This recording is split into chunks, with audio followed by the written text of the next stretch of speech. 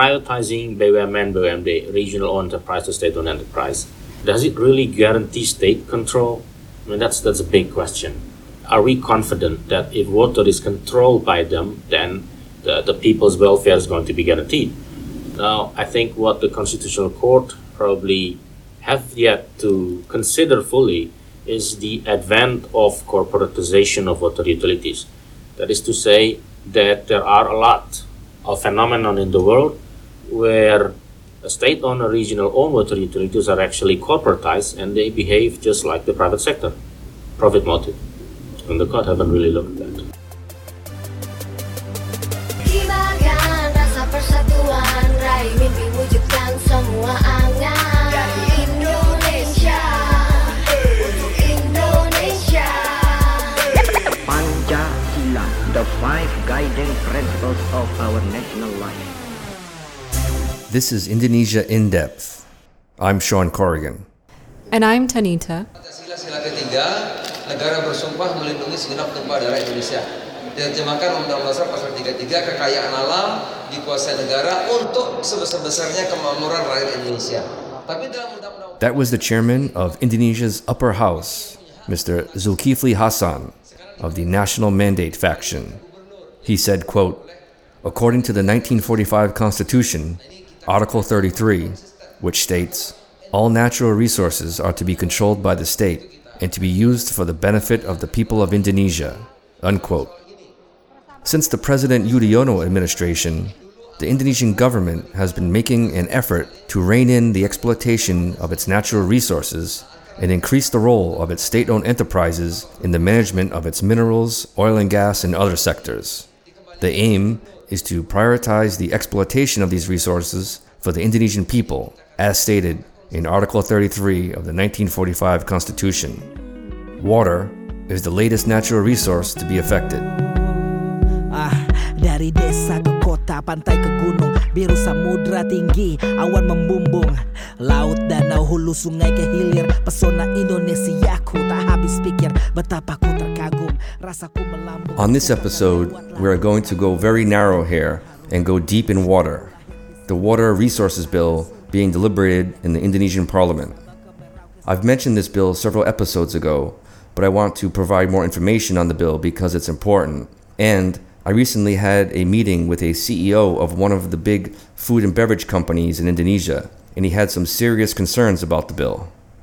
So I want to break down where deliberations stand, and what better way to do that than with one of the most knowledgeable individuals on the subject, that is Dr. Mohammed Mova Al-Afghani. Dr. Mova has a PhD on water law and has a master's degree in European and international law with a focus on European competition law. He is currently serving as the Director for Center for Regulation, Policy and Governance, or CRPG, at the Ibnu Khaldun University in Bogor. I recently met Dr. Mova at his center to learn more about CRPG and to gain his insights on water. Yeah, so we established the center in 2013. Our focus is on regulation and governance. We do a lot of water issues. We do a lot of chemical regulation, environmental, natural resources, and we've been active in the open government partnership movement. Mm-hmm. A lot of your work, is it interacting with the government as well as the parliament, or is it more focused on parliament? A lot of my work really deals with public policy. So we have a lot of counterparts with the Bappenas and also the Ministry of Forestry and other ministries as well. So before we go deep into the status of the bill itself, let me provide some background on this important but also controversial bill. The Water Resources Bill is being deliberated in Parliament by Commission 5. Commission 5 is responsible for infrastructure and transportation. The bill was first deliberated dating back to mid-2017. So many of you may ask, why is this bill being deliberated in the first place?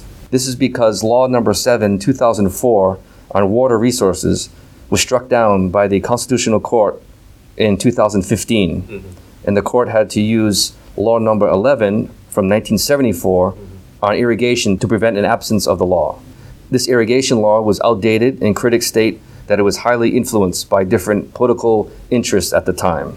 In July 2018, the chairman of House Commission 5, Fahri Jemi Francis of the Gerindra faction said that currently the water resources are being exploited by business actors. Since 2017, some new and important articles have been written into the draft, which, if passed, would drastically impact how water is managed and used in Indonesia. I spent time in Parliament speaking to lawmakers, and my understanding is that there's a push to tightly control water as a natural resource, and that there would be restrictions on how it could be utilized. For example, the needs of the people would be prioritized before any commercial exploitation can be done, and that only local state-owned enterprises and municipalities will be tasked with managing water resources. This is something that has yet to be explained clearly and how this would actually work in practice.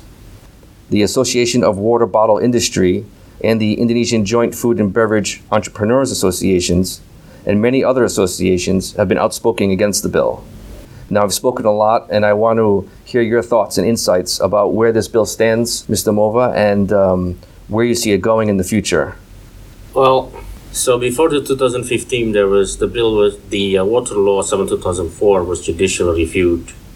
So right after it actually was passed by the Parliament.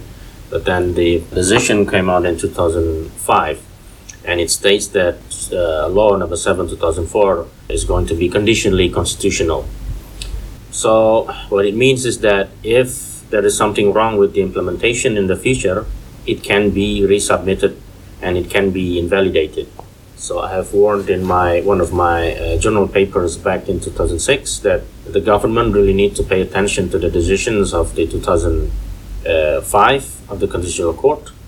But I think until 2014, 2015, there has been no significant changes. So a group of people submitted the judicial review, and the reason of the invalidation is actually the implementing regulation is inconsistent with the Constitution. So they cited, for example, the government regulation on drinking water supply and the government regulation on PP 48 on hak guna usaha, water use rights, and then they struck the law. The court in the 2015 decision then formulated this so-called 6 basic principles of commercialization of water. The first, as you've mentioned earlier, there has to be a priority on the human rights. State supervision is paramount, is ultimate, the environment. And then what is very, very interesting here is the principle 5. The 5th principle says that BUMN and BUMD, which is state-owned enterprise and regional-owned enterprise, must be prioritized in the commercialization of water. And then the principle 6 says, only after the above 5 principles are met, water can be allocated to the private sector.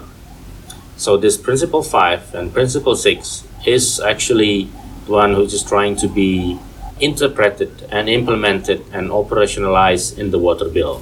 But there is a difficulty there. It's not easy to actually implement these principles. For example, what do we mean by the private sector? It's swasta. Itu apa? What is private sector? It's not clear at all. And the bill actually has no explanation of what is actually the private sector. There is no definition what private sector is.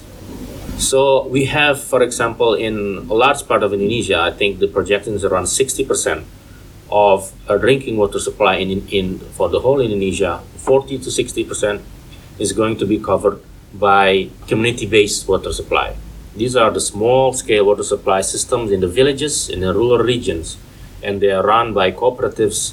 They are run by perkumpulan association, and these are private sector actually. And currently, this is how the system works currently. Correct. Okay, that's how the system works, because the PDAM, the regional water utility, is unable to expand until the rural to the rural sector because it's also very, very expensive. It's sparsely populated and the topography it's not. So they are run by these cooperatives or the foundations, but they are actually private sector. Now, there is a big question on how, because if they are categorized as private, that means that they're going to be receiving the last allocation, which is actually odd. Because actually these are quote unquote private, which is supplying the basic water need, human right to water to the community. There is also a problem with that. For example, prioritizing BUMN, BUMD, regional enterprise to state-owned enterprise. Does it really guarantee state control? I mean, that's a big question. Are we confident that if water is controlled by them, then the people's welfare is going to be guaranteed?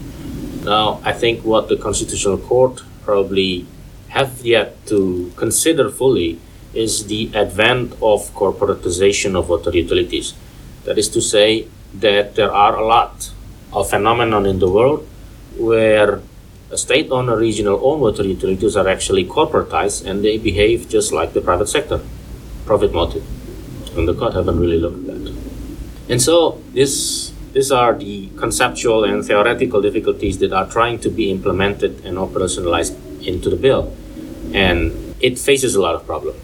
Now, as to your question as to the position of the bill, if I'm mistaken, the target is they are going to pass the bill by the early November this year. But I don't know if they're going to meet the target, but the House of Representatives seem to be very confident that they're going to pass it. But yeah, as I said before, there's still a lot of problem in the bill. Harus dikuasai negara untuk sebanyak-banyaknya buat kesejahteraan masyarakat Indonesia. That was Ridwan Bai of the Golkar faction and member of Commission 5 of the Indonesian House of Representatives. He said, quote, "Water has to be controlled by the state for the greater welfare of the Indonesian people. Private businesses can get involved, but the mechanism, system, or contract must be strictly regulated. Otherwise, it will affect the livelihood of the people," unquote. Have they been open to a lot of input from the private sector, from these associations? And how has the reaction been from the lawmakers? There's been a lot of concerns from the private sector on this bill. Yeah, the government is actually quite open. On the last DIM, a problem inventory list of the government, they are quite supportive of the private and industrial sector. But the original stance of the House of Representatives, I think they are very, very strict. Their reasons actually make sense because they are afraid that the bill, if it doesn't conform to the Constitutional Court's recommendation, then could be resubmitted for another judicial review. And they do not want that. Yeah.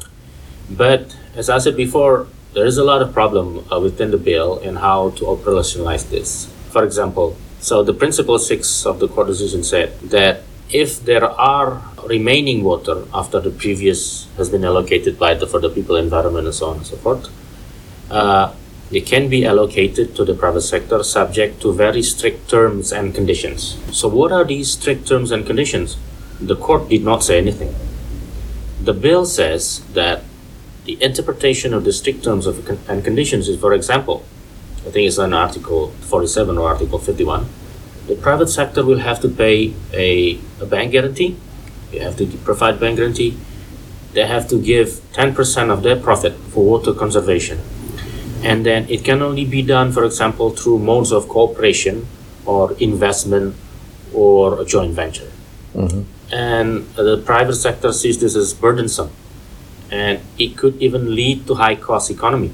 And 10% is quite a lot. And this, excuse me for interrupting, so this is a joint venture between local government organizations or companies with the private sector. Correct. So it's very unclear how that would actually work in practice. Absolutely correct. And so it'd be increased costs and also more uncertainty for such businesses to deal with these local state-owned companies. Yes. From the point of view of the state-owned enterprise or regional enterprises, actually, it could be a profit because they can sell water because they are the one who is not monopolizing, but they are the one who's, in terms of the law, if you want to exploit water, you have to deal with them. So I can just give water and then it's a very lucrative business. But for the rest of the business world, I think it could really increase the cost of the industry. And we also need to pay attention about small scale and medium enterprises, for example. Are they going to be subject to the bank guarantee? And what if they are loose, so they don't make any profit? Do they still have to pay the 10% of their profit? It's difficult, to be envisaged. I'm hearing that in Parliament there's a lot of pushback on the bank guarantee and also this 10% so-called tax almost. Will that still be part of the bill? Do you think that'll change, this bank guarantee and a 10% tax? Because the companies are really, really worried about this. Yeah. Well, the government does not agree with that. So in the government's limits, they suggest that it should be struck down. This For both the bank guarantee all of them. So the government is not in favor of that. It's not supporting that. The government position is that participation of the private sector is still subject to strict terms and conditions and should be regulated to an implement government regulation. So the issue would be in the government regulation. I see. Okay. But we don't know if that would be the final position of the parliament, because I think the public version of the draft is still the one in April. It's still, it's very strict on this matter. Bumi, air dan udara, dan kekayaan yang terkandung di dalamnya,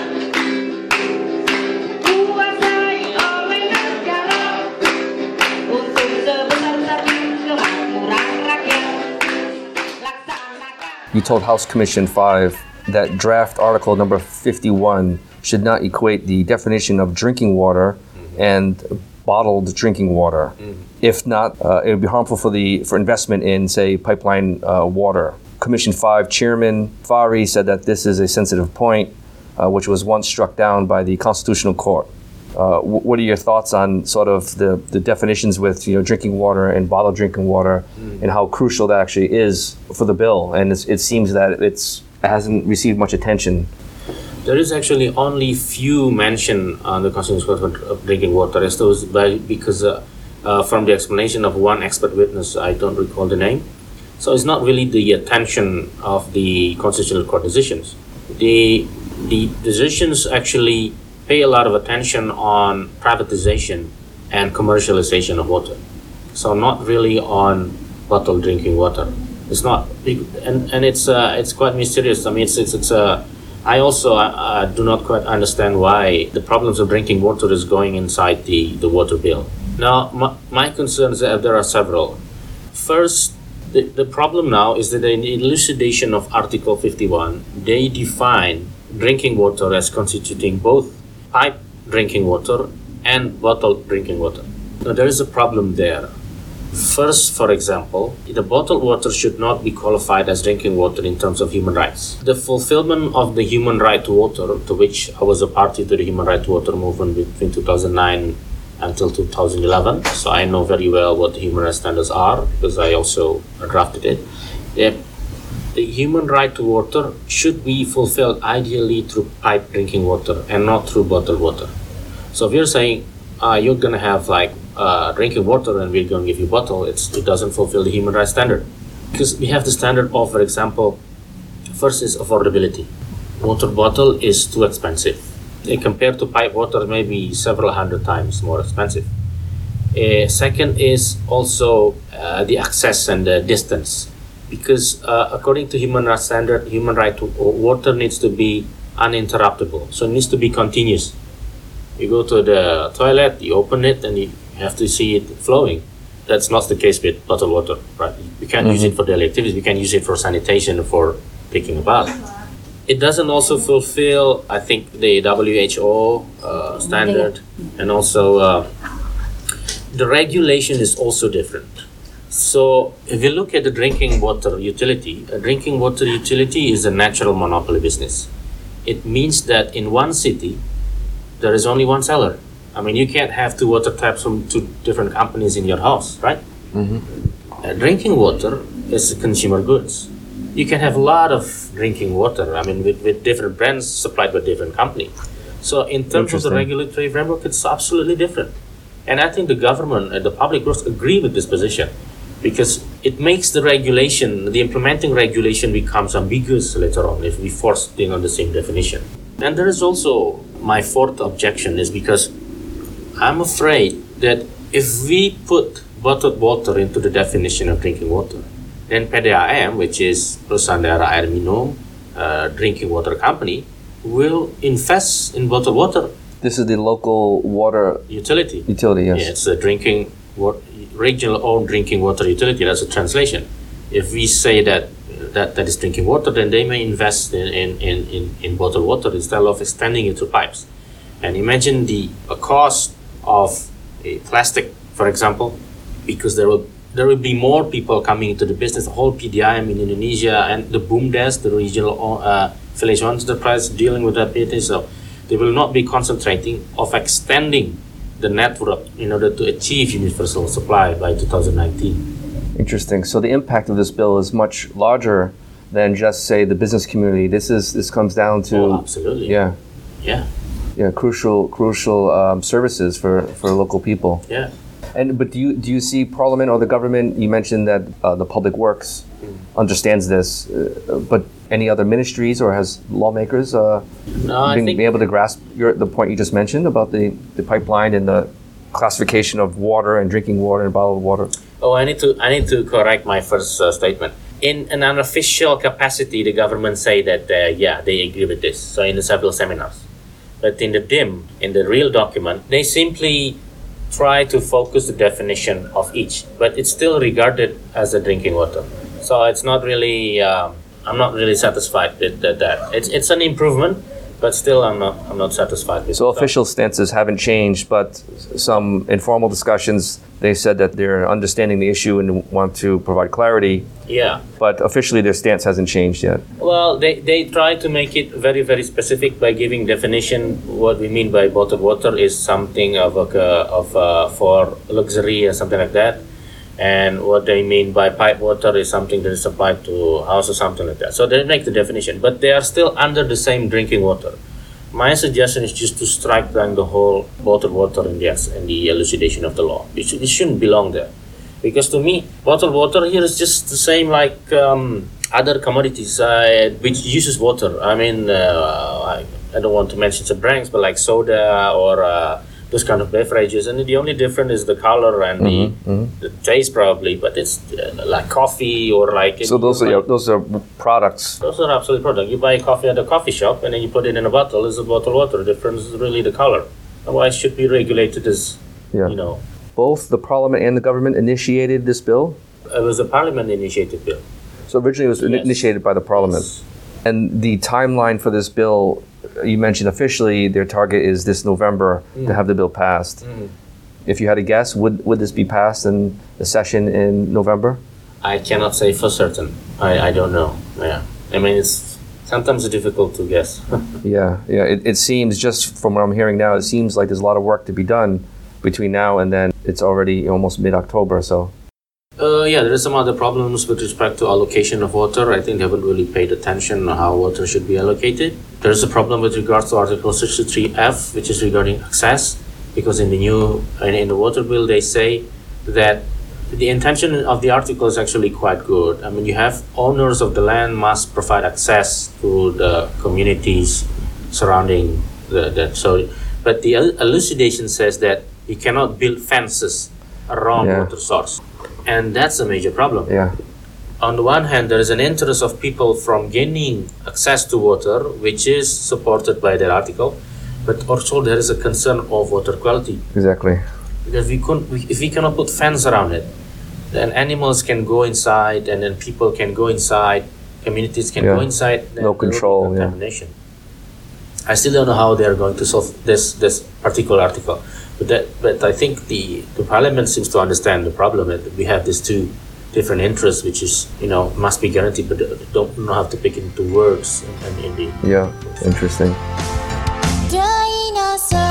Yang tertata dirasakan, ditampung dan dialirkan.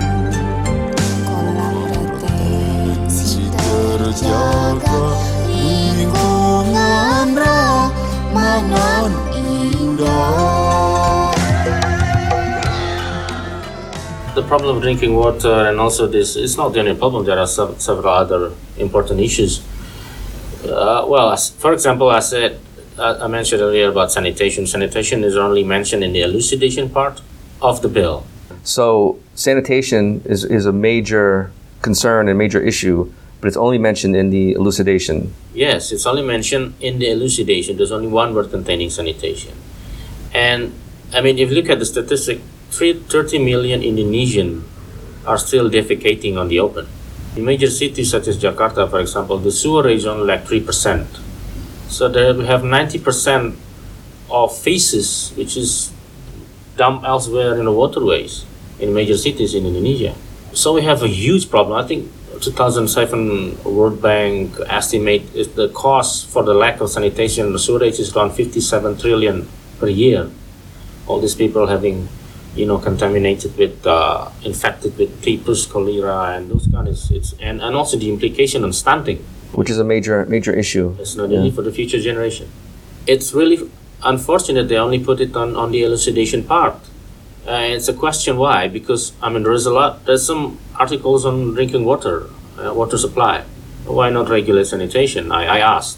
Their explanation was that they wanted the law to be a water resources law only, which is actually, from the standpoint of an ideal legal reform, there are some justifications on that. Because in developed countries, we have two kinds of law. We have a water resources law, and we have water services law, which regulates water supply and sanitation. So it's two different law.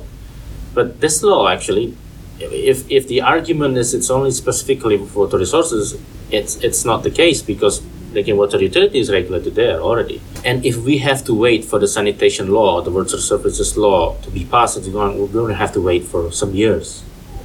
So if this law is passed with that condition, where sanitation is only mentioned one time in this elucidation, major sanitation and sewerage infrastructure in Indonesia, which is already going on, the development, is going to be without legal framework. And also the sanitation service is not going to be regulated.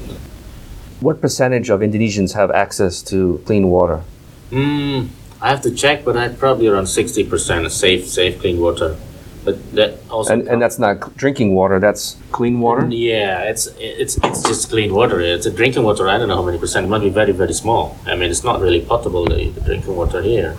I think you mentioned that the Commission 5 chairman said that his team will discuss the technicalities later, but there's a lot of technicalities and major issues to be deliberated and reviewed, and that has yet to be addressed in this bill, correct? Correct. I think we've already submitted our recommendations to Commission 5, and they accepted it. And the problem is really with which article should be positioned sanitation. I think they are trying to avoid changing the whole structure. So sanitation is its own thing. Sanitation actually has two purposes. The first is to improve water quality and to maintain water quality. It means that people don't throw away stuff. Now, this is the approach of sanitation that is currently in the law, in the elucidation of the water bill, and also the environmental legislation, environmental law. But there is also a second part of sanitation, which is sanitation as service. And sanitation as service deals with, for example, gender problem. Like, for example, what kind of toilet to be gender sensitive to children. The problem of acceptability. For example, you want to have sitting toilet or Western or Asian, kind of a toilet. What happens if there is leakage? How many times are we going to have our septic tank drained using trucks? These are a surface. Now, the surface part is not at all guaranteed on the water bill. So the concern of sanitation in the elucidation of the water bill is only for maintaining water quality, but not really like for providing services.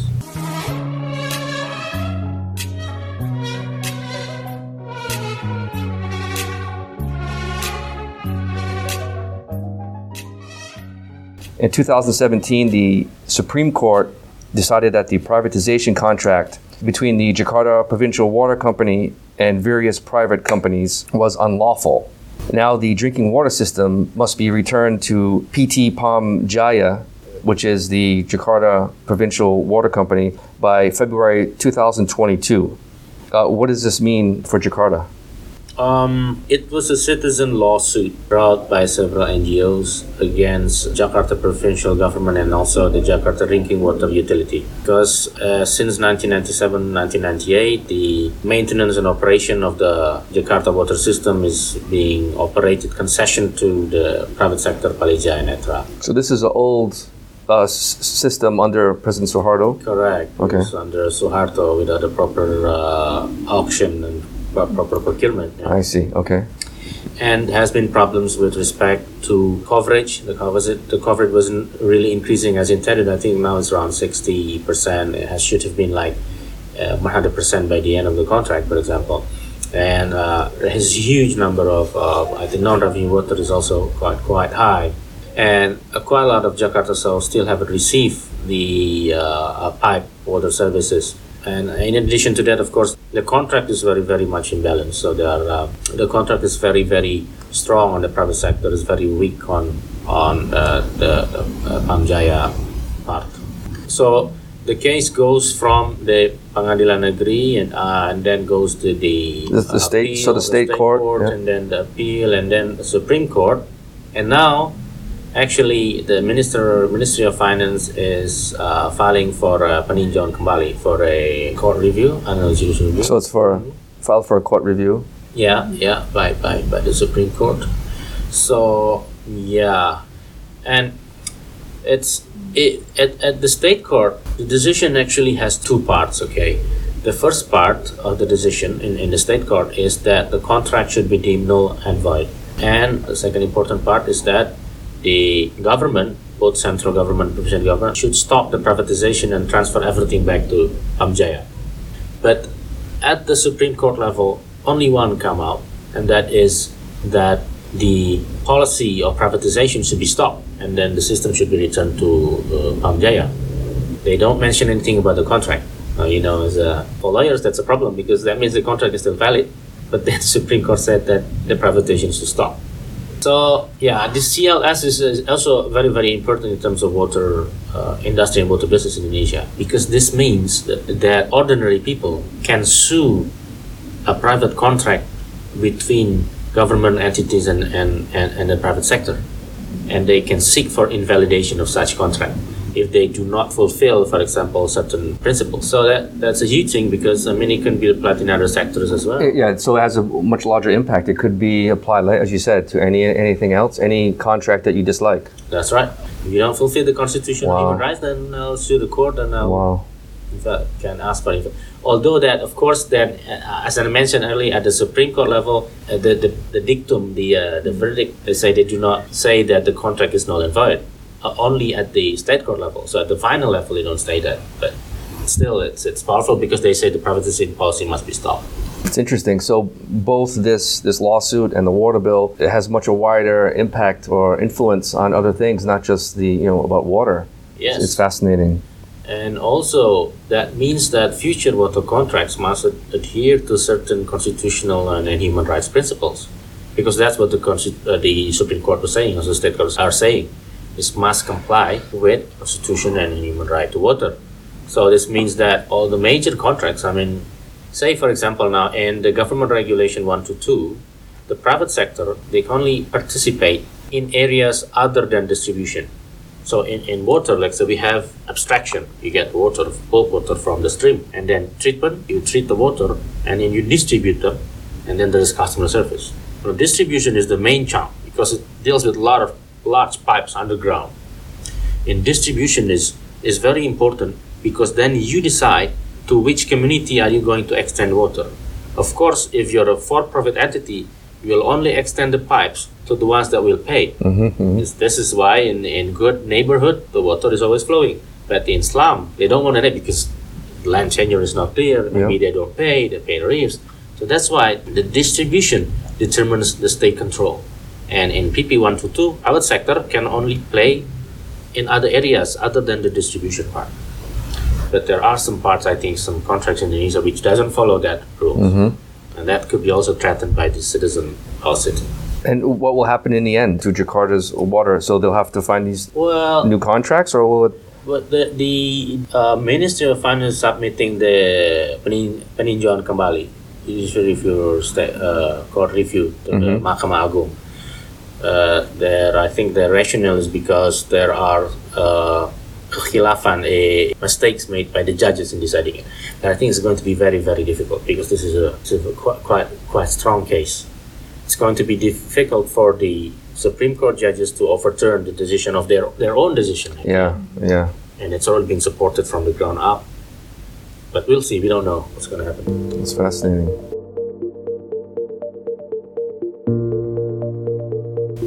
There are several reports in relation to the PT Pamjaya case where because PT Pamjaya, even after the privatization, was not able to adequately provide Jakartan population with clean water, the people have to resort to their own creative DIYs on, digging wells and creating their own type of, in my opinion, a community-based water system. The consequence of that was the sinking of Jakarta land. Even the New York Times has reported this, that Jakarta has been a sinking city faster than any other major cities.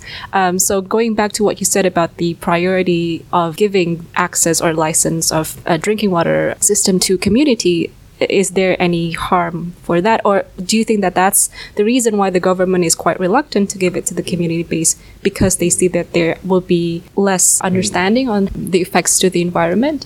Okay. I think the community base in Jakarta is only in, I think, probably northern part of Jakarta and in the slum areas. They call it the IKK, where there is a central water tap and then water has been distributed, and sometimes it's community run. The majority of which is actually this, of course, individual houses and apartments and the buildings, high-rise buildings which sucks the water from the ground and then costs land subsidies. It's a catch-22 problem, I think, because if you close the wells, then they have no access of water. But because the water pipes are not running in some areas in Jakarta, I think, because the surface is not really improving. So if we want to tackle the land subsidence problems, I think one of the main thing is we have to provide network expansion. We have to expand the network first. So we have to do that.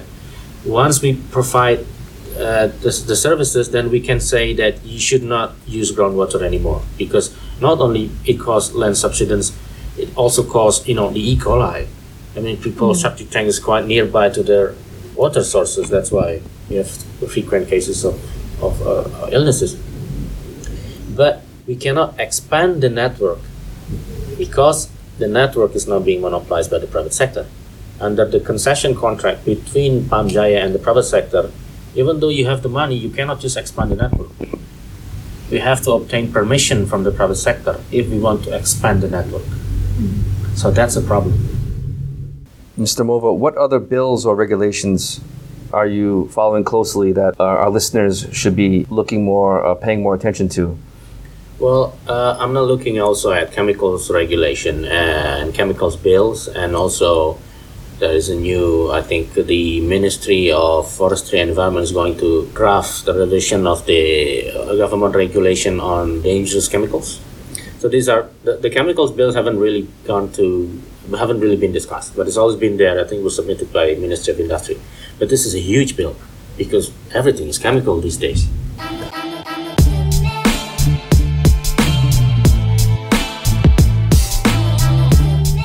Special thanks to Dr. Mova Al-Afghani from the Center for Regulation, Policy and Governance, or CRPG, at the Ibnu Khaldun University for breaking down all the important aspects of the Water Resources Bill that's currently being deliberated in the House.